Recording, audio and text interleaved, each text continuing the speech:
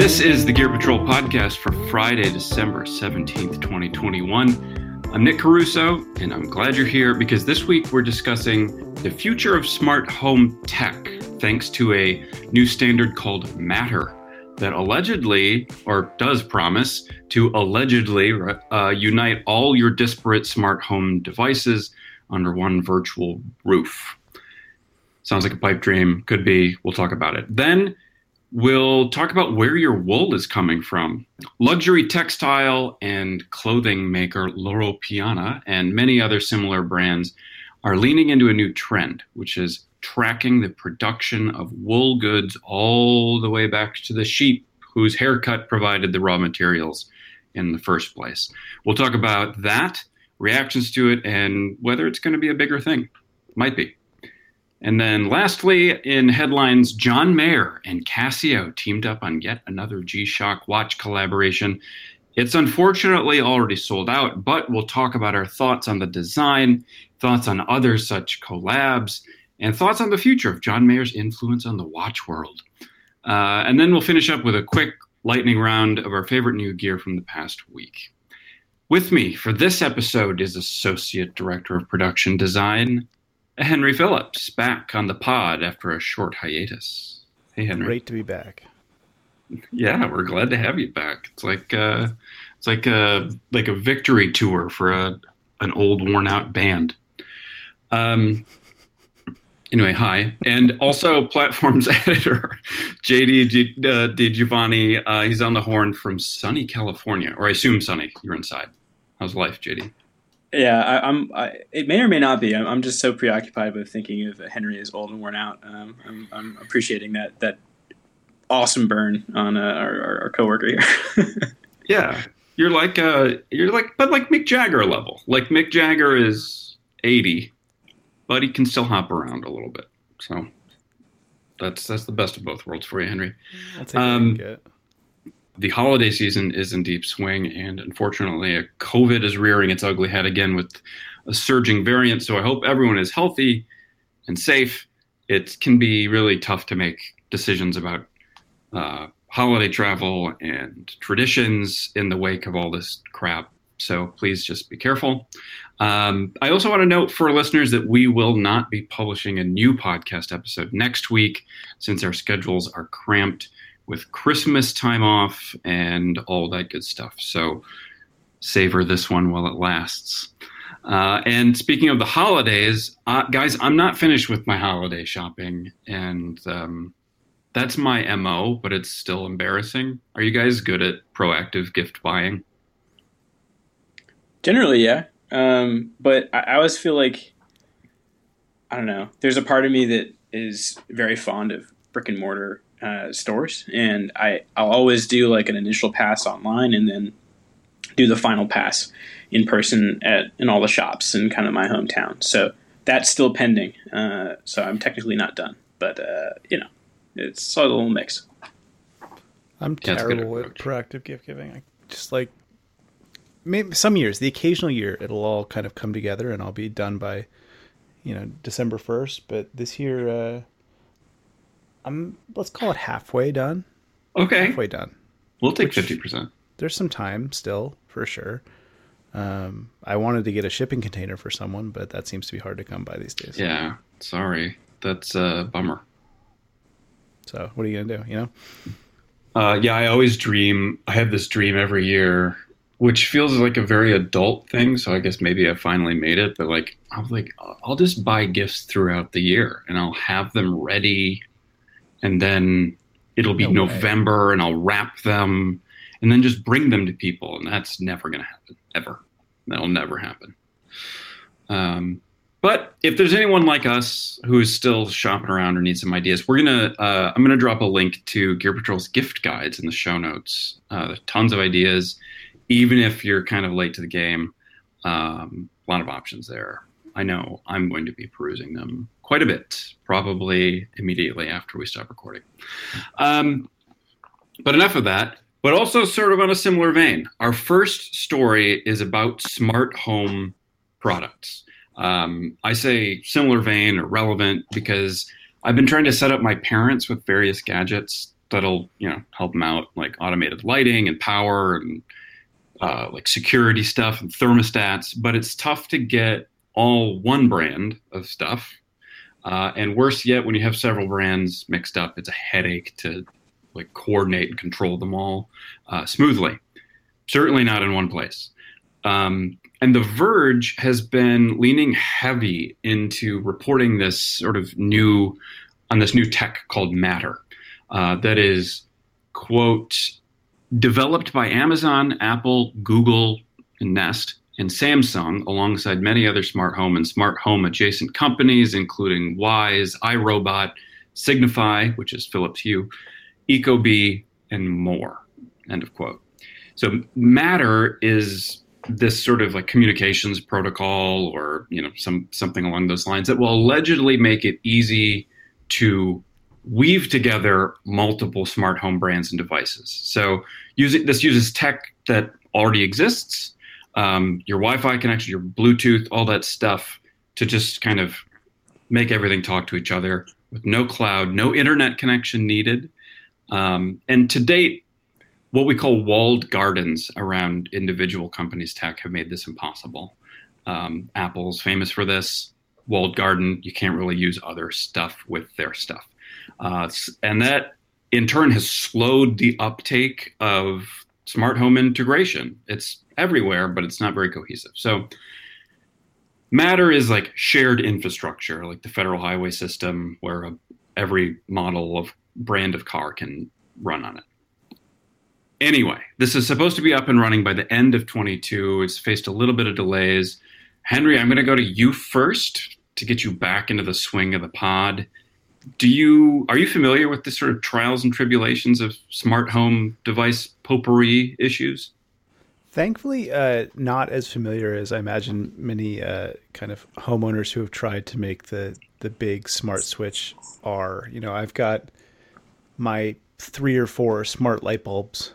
And somehow both Google Home and an Apple HomePod, and they all seem to vaguely play together. It's using a Wi-Fi standard, so it's using like a little hub dock that's connected to my Wi-Fi router, which is not exactly elegant, but is what it is. But I think part of the reason I'm so kind of like afraid of diving further into the smart home world is not only do I live in like an 800 square foot apartment, but it is really intimidating. There's so much, and there's so many brands and standards, and will this work with this, and I can only imagine trying to do a house with more than 5 light bulbs, and the just misery that must come with it. Yeah, I mean, we're all 3 of us in similar boats, right? We have small dwellings, and like you said, I've actually commented to my mom and several other people, because we had family moving around recently. It was like, I don't understand how people have big homes and like furnish them. Like, you have many couches. That's weird. And the same applies to tech. I have a few bulbs and can't imagine more. JD, what about you? Are you a smart homer? Yeah, well, unlike Henry, my concern about smart home equipment stems more from the Disney Channel original movie Smart House than it does any kind of issues with integration or walled gardens. Great flick. No, but actually, yeah, I mean, look, same thing. I live in a studio apartment. I have no couches. I think I know people who have homes with 3 couches. And yeah, I have probably like, I don't know, 3 light bulbs. So when it comes to that big coastal city media bias thing there, I think that I'm definitely guilty of not actually partaking in it. I do think it's interesting, though. I think this story is really compelling to me because it's a reminder of the extent to which technology does not exist and is not developed kind of in a vacuum, right? It's at the core of it. There are people and competing interests, and I think what's really interesting to me about this kind of goal with this setup here, this matter, is that it seems like a bunch of different companies are trying to come together and transcend the kind of narrow interest they all have in the short term to kind of be dominant in the market and actually create a standard in which everyone can play. I think most people who seem to follow tech and consumer technology more closely seem to be kind of skeptical of that. I don't, and I'm generally speaking, I just love it when people get along. So I'm really hopeful and rooting it on. But who's to say whether it'll work or not? I definitely do think that it'd be interesting to see if the world of tech, which has been accused of kind of pretty often just like dominating something and never actually kind of living with multiple folks, which is why, or multiple different kind of competitors, which is why these issues around monopolies have become a big thing up to the point where, the federal government is considering pretty strict regulation of certain companies. I wonder if this could be like a bellwether and help, I don't know, lead the way in terms of thinking about how companies can actually like set a kind of standard and allow for more than one other person in a room. But we'll see. Yeah, it's interesting. I mean, this is almost. I mean, we don't need to go down like a political conversation at all with this, but like it does almost seem like something that the government has to enact, right? This is infrastructure. It seems like that big of. I should say, it seems like that big of a project that it almost seems like on the scale of a federal government. I don't mean that the federal government should do this, but that is to say, yes, this is like the uptake of tech more and more is relying on infrastructure that just doesn't exist. I'm thinking of like EV charging networks, like just don't exist. So it's hard for EV culture to really take off. What do you think? What do you guys think about how smooth this would be? Like you're saying it, JD, it's like an ideal future state.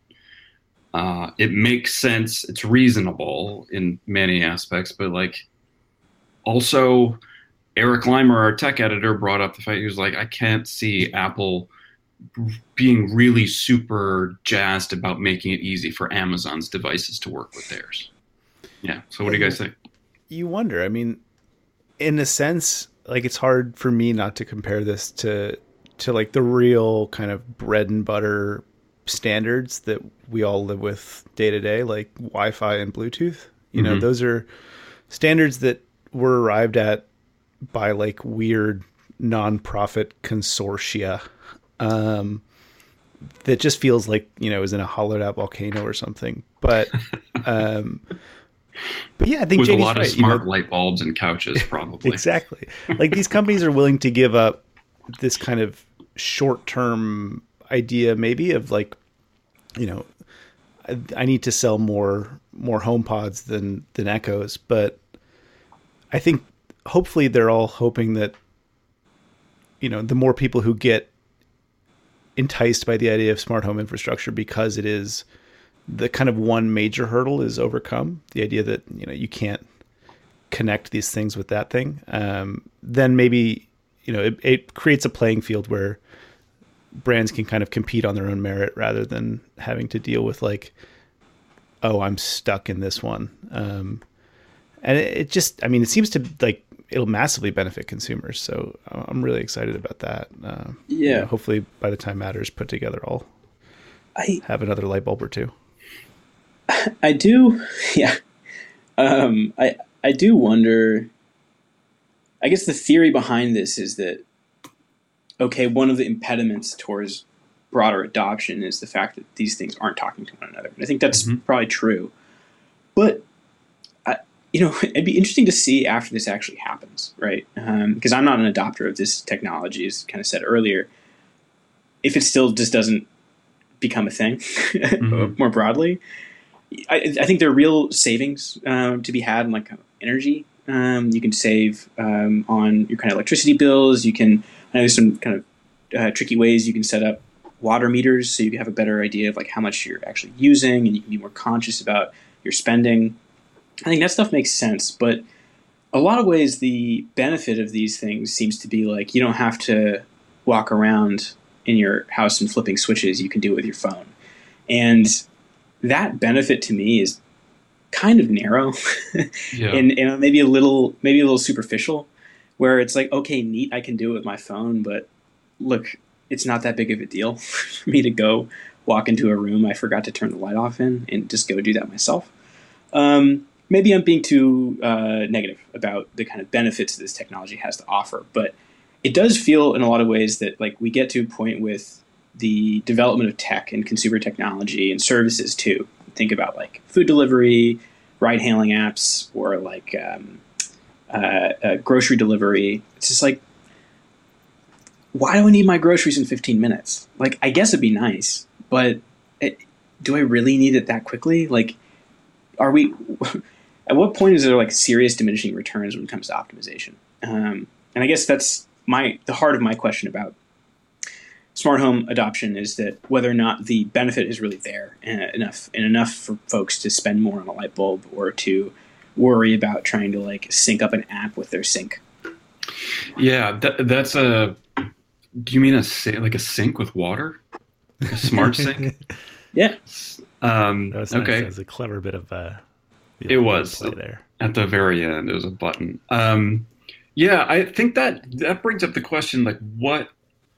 It's interesting to consider like the different use cases for smart home stuff, right? So like if it truly is just that you have 10 rooms in your house and you want to be able to turn on the lights, that seems like a light switch problem. And there is stuff in readily, you can buy all sorts of light switches and they all work with each other already because they use wires. But if you want to do something like if you have tunable white lights and you want it to do something different in the morning versus the evening, or you want to do like a music sort of like home speaker setup or whatever, or maybe you have multiple sinks and you want them all to sync up. I don't know. I couldn't do it as well as you, JD. There are different people I could see using this kind of stuff for a lot of different stuff. So it kind of depends on like how hard into smart home you are. I think just like light adopters probably don't care, not light bulb adopters, but like LIT, diet adopters, diet smart home might not need this kind of stuff as much as people who just go ham, which is the Disney movie. Could have done well with Matter. I don't know. Any other?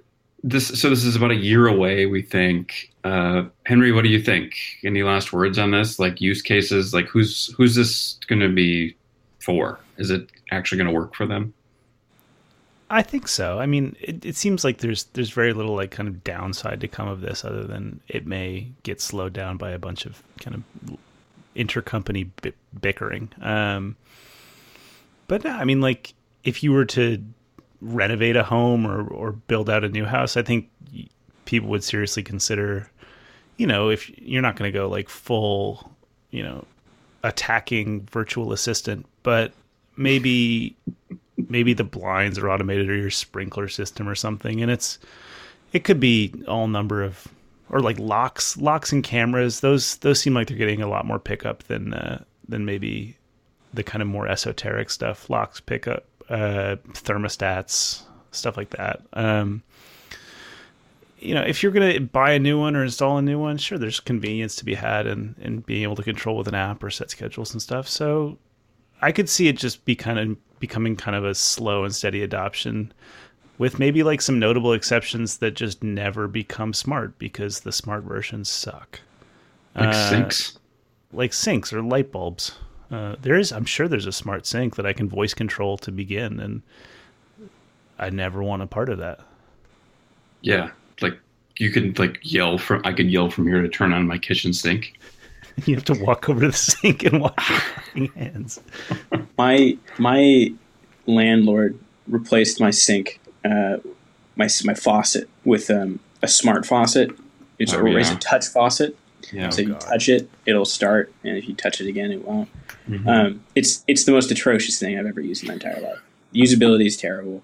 I'll be like washing the dishes, and I'll like bump it by accident and it'll turn off. Yeah. It'll turn off randomly when it's on. It's just like, it's the perfect example of me of like over optimizing something that's already great. Yeah. Sink, there's a faucet, you twist it, it's on, you twist it the other way, it's off. Man, oh man, isn't that great, you know? Yeah, we kind of already peaked in terms of faucet tech. Man, wheels are really good at rolling. You don't gotta do anything more. But imagine if you could like roll them with your voice. What if we made you pay more to have it do the same thing, but worse? Yeah. Friends of mine have one of those touch faucets that actually glows blue when it's cold and red when it's hot. And I think we have the same faucet. There's like a mix, like a purple area in the middle. Yeah. Oh, God. I was like, what? I went over there. I was like, what the hell is this? Can't you? There's an easy way to tell if it's cold water, you know. You put someone else's hand under it. All right. Well, we're getting off the rails, but I am sort of realizing finally that I do want a fully automated home. I'm picturing this. Make a Disney movie about me if you want, but like I do want to be able to just like think about my bedroom lights coming on and they do it. I just want a semi-automatic home. It's like a single action home. Yeah, exactly. You got to get a license for that in New York, dude. Bubble stock home.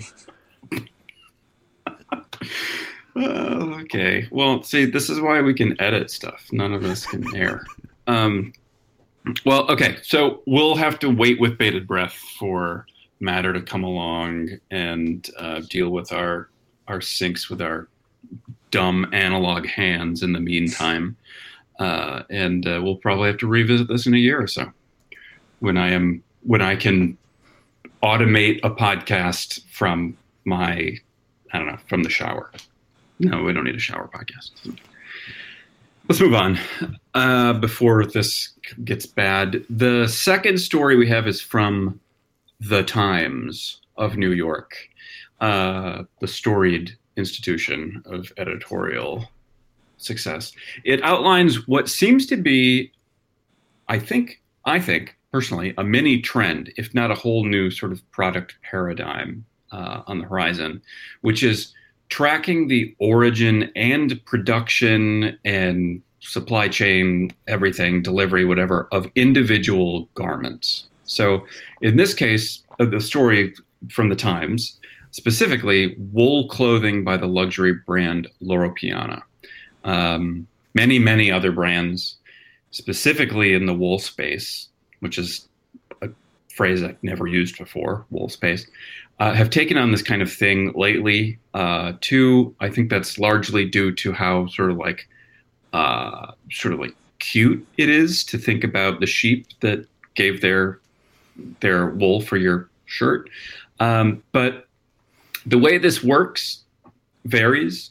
There are some brands who have literally sewn tags into like the tag in your garment that identify what sheep, what bale of wool, what farm, etc., serviced as the source for the materials. Others are using blockchain apps so that the actual herders can trace wool that their sheep are producing and like what ends up happening to it. And then still others, there's this brand I've seen a lot called Sheep Inc. Have actual like plastic-ish tags, like round tags embedded into the garment so owners can swipe their smartphone and track the origin of their cardigan or whatever. So there's a lot here, and it seems to be a spreading trend from my POV. So I'm going to go to JD. Does the idea of tracking the origin, and progeny of individual garments or maybe even other products appeal to you? Is this a viable thing that we're talking about? I get the impulse. I think that the fashion industry is pretty often talked about. It's pretty well documented. How wasteful the industry can be, how abusive it can be when it comes to labor practices.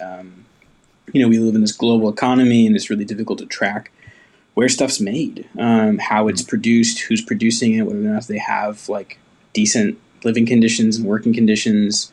And I think that the attempt to build some sort of way of tracking it and using it as a kind of selling point doesn't seem bad to me. I think it's good that folks are willing to there should be a profit motive for companies to say we're doing things above board and we can prove it. For sure.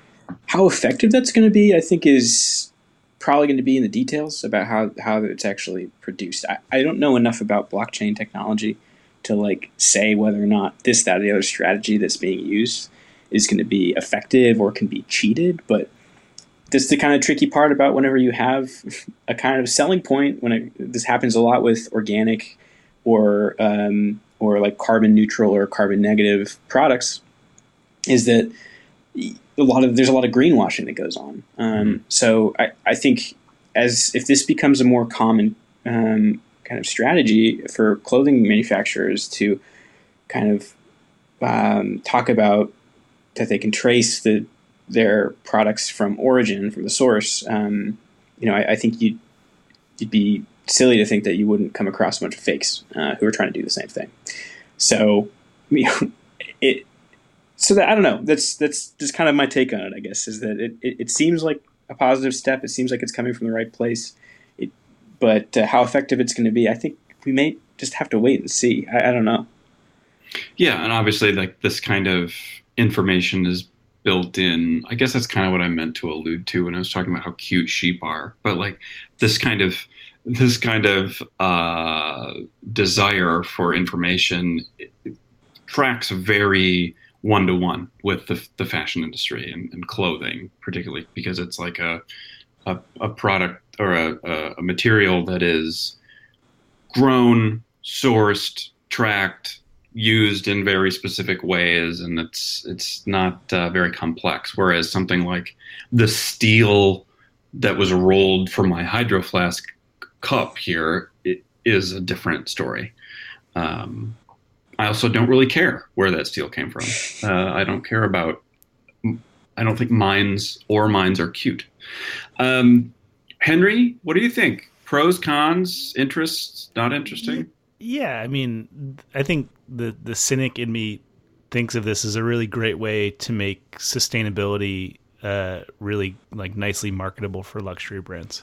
You know, if you as Loro Piana can say like, hey, look at this Mongolian shepherd and this exact sheep who is, you know, thriving in his rolling hills and has provided your $4,500 sweater.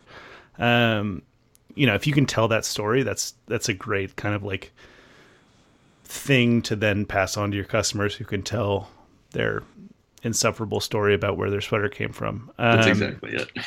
Like that's cool. And I do think like the core kind of premise behind it, this idea of like accountability at a really like micro level is awesome. Because like, yeah, sure. It's, you know, you had the sense that if Loro Piana was selling a $5,000 sweater, that it was probably like done the right way. But it's nice to like be a little bit more sure of that. You know, I think it would be hard to see like Zara doing this anytime soon. I think that might, you know, they might realize that they don't want to and then find no need to. But if people start to demand it, if people like want this kind of radical transparency, then I think that'd be amazing. I think we've seen like hints of this in a much kind of like broader sense from brands like Everlane, who were really transparent about like, here's what it costs. And they kind of ran into some trouble because they would tell you like cities, but then they would always refuse to disclose factories. So like things got a little weird there. But the idea that like sustainability is a marketable trait is obviously nothing new. But to be able to kind of take that a step further is cool. And I have absolutely no idea how this integrates with the blockchain. I mean, even going to spare everybody like jokes kind of around that topic. And and just say that, yeah, I'm excited. Exactly the same kind of conclusion as JD, where I'm excited for the kind of like positive potential and maybe wary of the hokiness that could come with. It's definitely gonna be super easy to make fun of. I mean, it wasn't that long ago that the whole farm to table stuff was still new, and there were these jokes about how it's like, you're at a restaurant and before you kind of tuck into your plate, you're like, what was his name? Yeah. What was the animal's name? I want to know. Like, what was his favorite color? Right. There's something that's super precious about it, and I don't know. I mean, this is the tricky thing about all this stuff, is that the goal is totally above board to like want to have a more ethical way of consuming, but it can be turned into this thing where it's about ethical consumption, but effectively and in practice, it's just another status symbol. Mm-hmm. It can be kind of lorded over or shown to be kind of some evidence of your own piety. So I mean, one would hope that whatever trend this is, it would not be relegated just to brands like this one we're talking about. That could be the Gap, right? Right. Or it could be Zara. Probably won't ever be Zara, but they seem pretty content with their moral ambiguity. But everything else, I don't know. Yeah, I mean, I have written here. I tend to always analyze this stuff from a kind of a cynical point of view. But I have written here, is this virtue signaling? Is it just luxury bragging rights? And that does kind of tie back to a half joke I made in some notes to you guys, I guess yesterday, about the story. And the question I wrote to you is this: do we think Kendall Roy cares about the name of the goat that provided the wool for his polo shirt?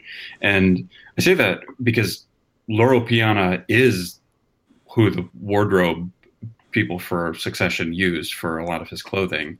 But I think the answer to that question is no, he doesn't care, but yeah, he's going to tell you. Like, that's the person who will corner you and be like, yeah, I really like this suit. It's Vicky from Mongolia gave its, second month, whatever the hell. And that's annoying. It is kind of fun, though. So the other end of that spectrum is something like, Mercedes AMG uses hand-built engines in their cars. And famously, on every one of them, the person who built your car, one man, one engine is their thing. The one who built the engine for your car signs it on a metal plaque. So it's like, yeah, this is my E63 AMG wagon, whatever, and Hans Gruber, was the mechanic who finished it. That's, I don't know, maybe this is my car bias, but I think that's really cool. Not everyone would. If I told that to my girlfriend, she'd be like, that's the dumbest shit I've ever heard in my life. Like, that doesn't matter. So, I don't know. It could be, if it's used for, true virtue, this is a cool thing. If not, if it's just bragging rights, that's dumb. That's too bad. I remember, it was you and me, Nick, who visited that engine plant in Falterbach. That's right. AMG, and they would say that people would come visit the factory and try and meet the people who made their engine. And I hope that becomes a thing with Loro Piana and sheep. You get this tourist industry into Mongolia as people who are immaculately dressed try and track down the sheep that provided the wool for their sweater. Sounds like a movie pitch, man. God, it's also Mongolia is coming. It also sounds like those programs where you can adopt a cow somewhere or whatever. Sally Struthers. Adopt on the condition of being able to use its skin for something. Yeah, this is Bessie, the cow I adopted 5 years ago. She will be a jacket soon. That I'll give to my kids. Okay. Well, we'll have to see. We can all pool our money for a Loro Piana polo shirt and brag about it someday. But the last major story we're going to talk about this week is a different kind of bragging, right? But along the same lines, I suppose, if you're a lucky customer. It's about John Mayer's latest G-Shock wristwatch collaboration with Hodinkee. It's the Casio G-Shock reference 6900 PT80, a familiar silhouette to G-Shock connoisseurs. And John Mayer is, of course, a musician. He has done a collaboration like this before. Last year, he was behind a G-Shock collab whose design was based on a vintage Casio keyboard. And this year is the same story. Different keyboard, though. It is based on a Casio PT80, hence the name of the watch, which is a keyboard from the mid-'80s. So more or less the me of keyboards. I actually wrote that joke out for you guys. The watch is an off-white color, kind of like the cases on monitors and computers of desktop computers of that vintage. Some of the colors surrounding the portions of the dial and the color of some of the text graphics are lifted directly off that original keyboard as well. This is a $180 watch. And like I mentioned, way up top, it's already sold out because it was a limited run. Henry, did you get a John Mayer watch? I did not. Should I have gotten one? Okay. I don't know. You tell me. What do you think about it?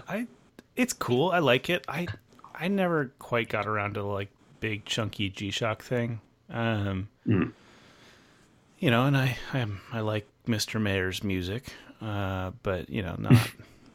You know, it's cool. It is cool, and I appreciate that. Like, these watch brands are kind of finding different sources of inspiration, and it's fun to realize that Casio. You know, you can reference a Casio keyboard for a Casio watch, and I hope that there's like a Yamaha piano motorcycle thing coming down the line. But it's cool, and I like it, and I kind of like the visual style, and I can always get down with like some off-white things. But no, I did not snag one, and you know, I don't feel too much regret. Okay, JD, did you end up with one, and if not, are you regretting it? Yeah, I am not allowed to buy more watches. It's against the rules for me. But man, oh man, would I have bought this if I had less self-control? I think it's really cool. Okay. And in general, I really like this more accessible type of watch being hyped. I think that, you know, the advent of like watch Instagram and watch publications with very good taste and very good shots have just, you know, really broadened the appeal of like men's wristwatches over the past like 5-10 years. And so much of the watch market, when it comes to the publications in general and the stuff that people really lust after, it's just super expensive stuff, you know. It's just it is inaccessible for the majority of people on the planet, you know. But having someone who appreciates great watchmaking like John Mayer does, he's been on a handful of. He has quite the watch collection for listeners who don't know, and he's kind of fancied himself a collector for a long time. But having someone with that level of taste bring that kind of love of this type of kind of accessory, essentially, to a broader group of people, I think is great. And it's something I really hope to see more of because, yeah, you can like it or not like it, but one thing you got to say when you're looking at this watch is that it's a well considered watch. Like it looks, I think, attractive to my eye. Yeah, I don't know. That's great. You know, it's just, I guess, long story short, my take here is that John Mayer is helping democratize the love of watches. And, you know, it's just another reason to love him. Yeah. I'm a John Mayer fanboy, man. It's ridiculous. I think he's great. Yeah, I guess so. I guess that should have been my first question. Yeah, man, he's cool. He's cool. I mean, he's also just like a sick musician. He can shred a guitar like a god. Yeah, I'm kind of on the fence about the style here, but I can fully appreciate it. I also think it's funny, like on the G-Shock website, there was a limit of one per household, and it said that on the product page in bright red letters, which was really funny. I this reminds me of other similar collaborations that, as I'm sure it does you both, but I'm kind of a sucker for like the NASA branded Timex watches that have come out and other stuff. But I'm not sure I could actually buy or wear one. Like I really love them, but I'm not sure I could do it. I don't know. Maybe I'm in the middle of you two. Henry, is that how you feel, or are you just like opposed to? I don't think I'm like opposed to the idea of a collaboration watch. I like the idea of a collaboration watch. I think I'm trying to think of any that have like really like struck me. I like the ones where it's, even if it's like a made up story about how the brands work together to like create a functional thing. Like real or not, it doesn't matter to me. But like, Tudor came out with this one recently that was for like the French Navy, and the French Navy has like digital watches and iPhones and stuff. But it's a nice story, and I desperately want one. But yeah, I like the like NASA ones. Yeah, I have one watch, and it's a Speedmaster because of Buzz Aldrin wearing it like, a few miles away. Like that's the reason you like it, is because it's got this kind of built-in, let's call it a collaboration. It says space on it. So yeah, I think like the nature of collaboration in watches is alive and well, and it's cool to see it coming from other sources and kind of feeling like really community based in a lot of ways. Like the reason that Casio is tapping G-Shock, and the reason that Casio is tapping Hodinkee, and that Hodinkee is tapping John Mayer, is this like weird community based, like you're tapping the people who are on the inside and kind of creating something that is like very insidery, but also, like JD said, it's a $200 watch that if you really, really want, you can get right now for $400. That isn't like some sort of like $90,000 or $6.5 million collaboration that is complete unobtainium. So yeah, I mean, it feels a lot like sneakers in a good way. Yeah, like the unobtainium, like the God, what did Jay-Z was just photographed with that Tiffany and Paddock? Is it Paddock? Yeah. Yeah, this is definitely on the other end of that spectrum. But that's a great point about the price too. Is like the accessibility of like hype culture is pretty cool. And frankly, G-Shocks are great watches too. I have a couple. It is kind of a bummer. Like we'll have to wait and see, I guess. But to your point, Henry, so it's like a blending of points from both of you. It's like very accessible, but because these are limited edition, they're already going to be bought up and resold for a ton of money, which is kind of a bummer. But hopefully more people than not, hold on to them and enjoy them the way JD couldn't. I think I think even if you can't get this watch for MSRP, there's some signaling that does go on when Hodinkee and John Mayer are like, this G-Shock is cool. Yeah. It's just in general, it's just like, listen, like it doesn't have to be super expensive to be cool. It's just, you gotta have to find the thing that works for you and fits and feels right. And I think that's enough. It doesn't have to be expensive. And I think that's like the message to me that's at the core of a collaboration like this. And that's something I appreciate because, yeah, man, Timexes, they're great. G-Shocks, perfect. Like, let's go. Best watch collaboration, in my opinion. Still Mickey Mouse on a Timex, dude. Hell yeah. Those pointing Nothing arms. Can beat that. Yeah, for sure. No, I always love when a brand or like an outlet like Gear Patrol, whomever, endorse a pretty common or like accessible product. It's just, I'm like, it's very relatable for one, but it's also just like, yeah, of course I like this, $10 spatula. It is perfect. Yeah. So and for what it's worth, a small shout out to the folks at Hodinkee. I think for a long, long time they did a lot of collaborations that were hilariously not overpriced, but on the expensive end of collectible limited edition watchmaking. There were $30,000 and $60,000 watches, and they've done some really amazing stuff with Swatch and with Casio to create like really fun watches where you can kind of get into that idea of like there are a limited number of these things. I think they did one with Hamilton very recently. I know someone else who did. Yeah, well, they learned from Gear Patrol about Hamilton, obviously. But yeah, like the idea that you can create this kind of hype limited edition watches with the same kind of consideration that they always use. Like, there's a lot going on here, and that's always been the case with Hodinkee stuff when they start working with watchmakers. So yeah, huge props and more $200 stuff. Yeah, I'm into it. You hear that, John? I know you're listening. Cool. Yeah, good takes all around. I approve of all of this. We're gonna leave all of them in. But that is it for the main headlines this week. So let's quickly turn to a newer segment we've been doing.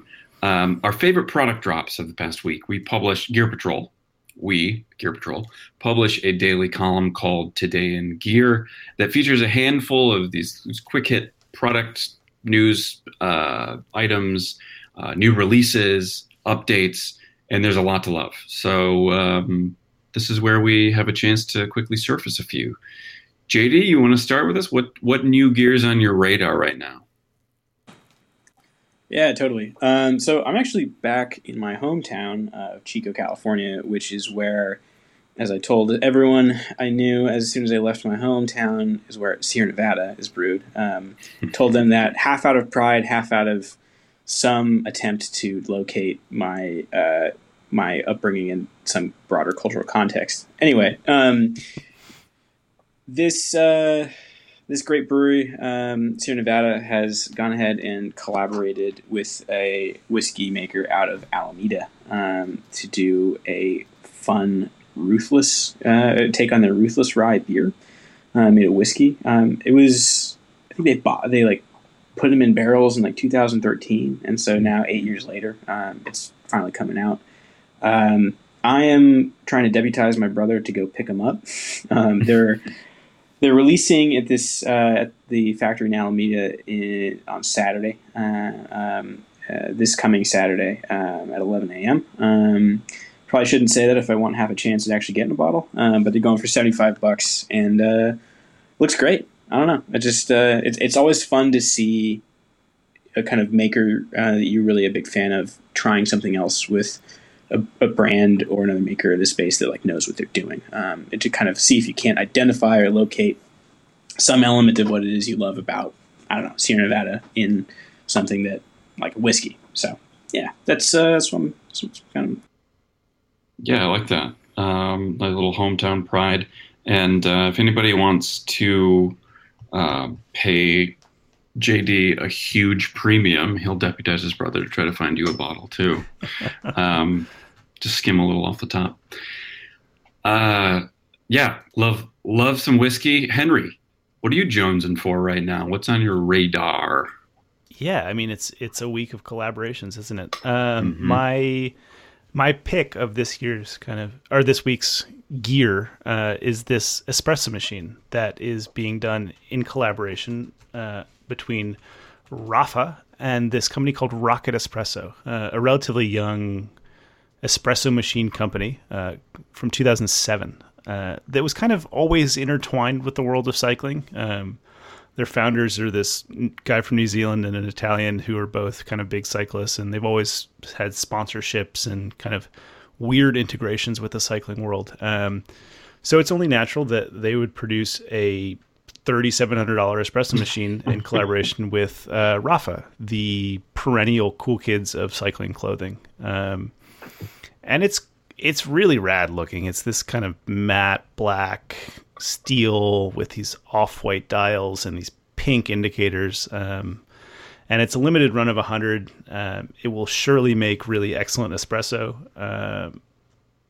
And the only kind of gotcha, aside from the fact that it's many thousands of dollars, is that you have to be a member of the RCC, or Rafa Cycling Club, which is kind of like a Costco for cycling. You got to spend $100, but you get all sorts of cool access and the ability to purchase really awesome espresso machines. Yeah, this thing is really pretty.